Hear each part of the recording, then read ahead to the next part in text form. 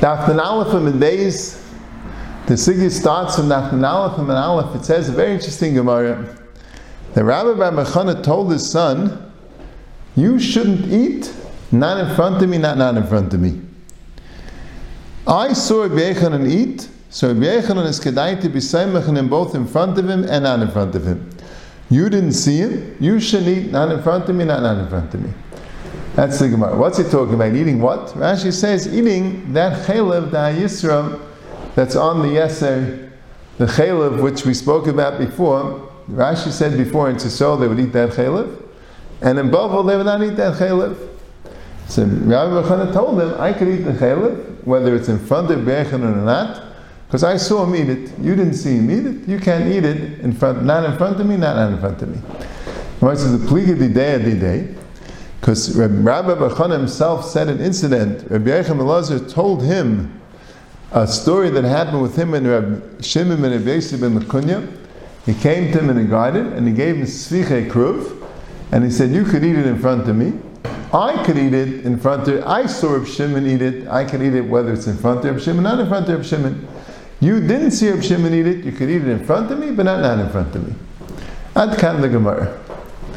Where's the shtickle pliya? What's the difference if you saw him eat it, you didn't see him eat it? What's the difference in front of him, not in front of him? That was in the shtickle pliya the Gemara. But I'm going to ask another kasha first. Earlier, the Gemara said Rabbi Bar Chana came to Bavel and he ate this dayaser, right? And the Gemara says, how did he do it? Why didn't he hold of the halacha of chumei makom shehalach l'sham? So Abaye said the teretz, because the people in Eretz Yisrael don't have to do the chumras of Bavel, we're kafaf to them. And Avashi said the teretz, chumei makom shehalach l'sham is only when you're planning on staying there. He was planning going back, so he's not bound by the chumei makom shehalach l'sham. Ad kan the Gemara before. So it seems, and Rashi says this, in Eretz Yisrael the minig was to eat it, in Bavel the minig was not. And Rabbi Bar Chana could do minig Eretz Yisrael. Why didn't he have chumei makom shehalach l'sham? The Gemara says reasons. Because he was died the lagza, because Eretz Yisrael to Bavel. So what's this new thing that he can eat it because he saw Rabbi Aharon and ate it? In Eretz Yisrael the minig was to eat it. Rashi says that in the first. Why can't he just eat it? Because he's from Eretz Yisrael, and the minig is to eat it. And even when he's not in Eretz Yisrael, but he's planning going back to Eretz Yisrael, so he still has minig Eretz Yisrael. He can still do the coolest of Eretz Yisrael. It's a power. So I understand from the Meiri and also from the Dibros Moshe, I'm going to speak out, that the kasha is a good one, but l'chai the teretz is he meant to say that I'm not bound to a minhag, even if there was a minhag not to eat it, even if Reiv Paiskim in this place were all not to eat it, I still could eat it because I saw Rabbi Aharon eat it. I'm not bound to the psak of this makam because I saw Rabbi Aharon eat it. That's what he means to say. So, and what he was telling his son is, if his son's in Eretz Yisrael, so the minhag there is to eat it. Why shouldn't he be able to eat it? He means in case he's in a place where the minig is not to eat it, and he wants to be seimach because he saw me eat it. But since I saw Rabbi Aharon, he can be seimach on bein b'fanei, bein shaloi b'fanei. But you didn't see Rabbi Aharon, and you can't be seimach on him, not b'fanei, not shaloi b'fanei. That's what it means. But the other way, l'chayr is shver though. So why did the Gemara before have to say because it's da'it the lachza, because it's so the Bavel typically he saw Rabbi Aharon eat it? Okay. But what's P'chal the Pshat? The Dibros Moshe in Masech the Shabbos, it's Anaf Yud, as a Simon Yud Anaf Beis, that the Dibros Moshe says a whole Pshat. He says when a Rav gives you a Psak, you could be Seimach on the Psak, even if Rav of the Rabbanan argue on this Rav, and even if it's Deraisa, but if he's a Gilei Rav, he's allowed to argue on them, right? It's just the Psak wouldn't necessarily be like him. You go to Psak goes Basarayv, and by Deraisas you go L'chumrah. But the people that he's allowed to pass in that way, if he's allowed to argue on them, and the people that hear his psak, they could do his psak. So that's the pshat in this Gemara. He says eating in front of him is like a psak. So Rabbi Bar Chana received the psak from Rabbi Aharon, so he doesn't have to worry about anything else. He has a psak. His son never got a psak. Why did you say there's a psak from Rabbi Bar Chana? He said Rabbi Bar Chana didn't have achra. He didn't know. He didn't have a kayach d'machriyat. He didn't know the sugya. He didn't have the rayis. He didn't have the kayach d'machriyat. He just Rabbi Aharon had the kayach. So Rabbi Aharon ate. So he got a psak. So he could be seimach on the psak. His son never got the psak. They can't be seimach.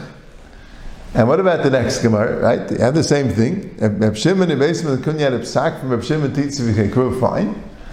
But what about Reb Yechim and Elazar? Why b'fun if you could eat? So there, Moshe says a svarim that since he's giving you to eat and it's b'fun, so it's not called that you're doing the psak. It's called he's doing the psak.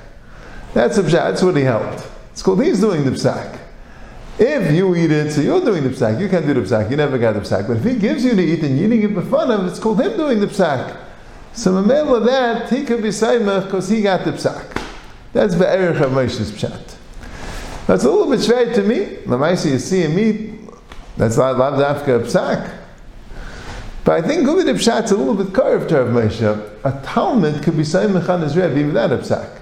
If your Talmidim, like it says, M'kaymish Rav Lezer held machshir mila aderech Shabbos, M'kaymish Rav Lezer, they would be mechal Shabbos, do machshir mila on Shabbos. Because that Talmidim, that Rabbi is mentioned, they're his people. So they could be saimach on him. If I saw Rabbi Yechanan eating, that means I'm part of Rabbi Yechanan's group. I saw him eating it, so I can be saimach on him.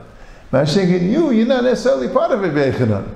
Elamai, you're part of me, but it's not my own psak. So you can't be saimach on it. And what's the pshat b'fanai and shaloi b'fanai? The pshat is, it could be there's a word that you could be talmidov.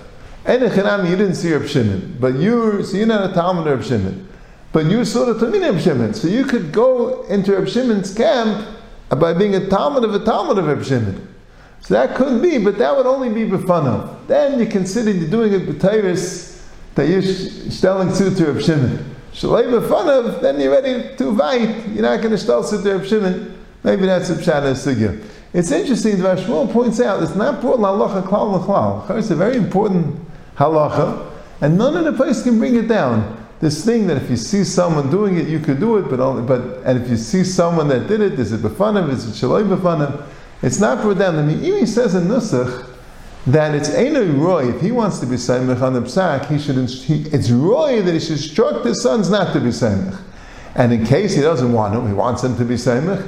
It's at least roy al koponim. We should instruct them only b'fanav, not shaloi b'fanav. Sounds like Nikir and then they could be saimach on it. Maybe because they'll be like Talmidim.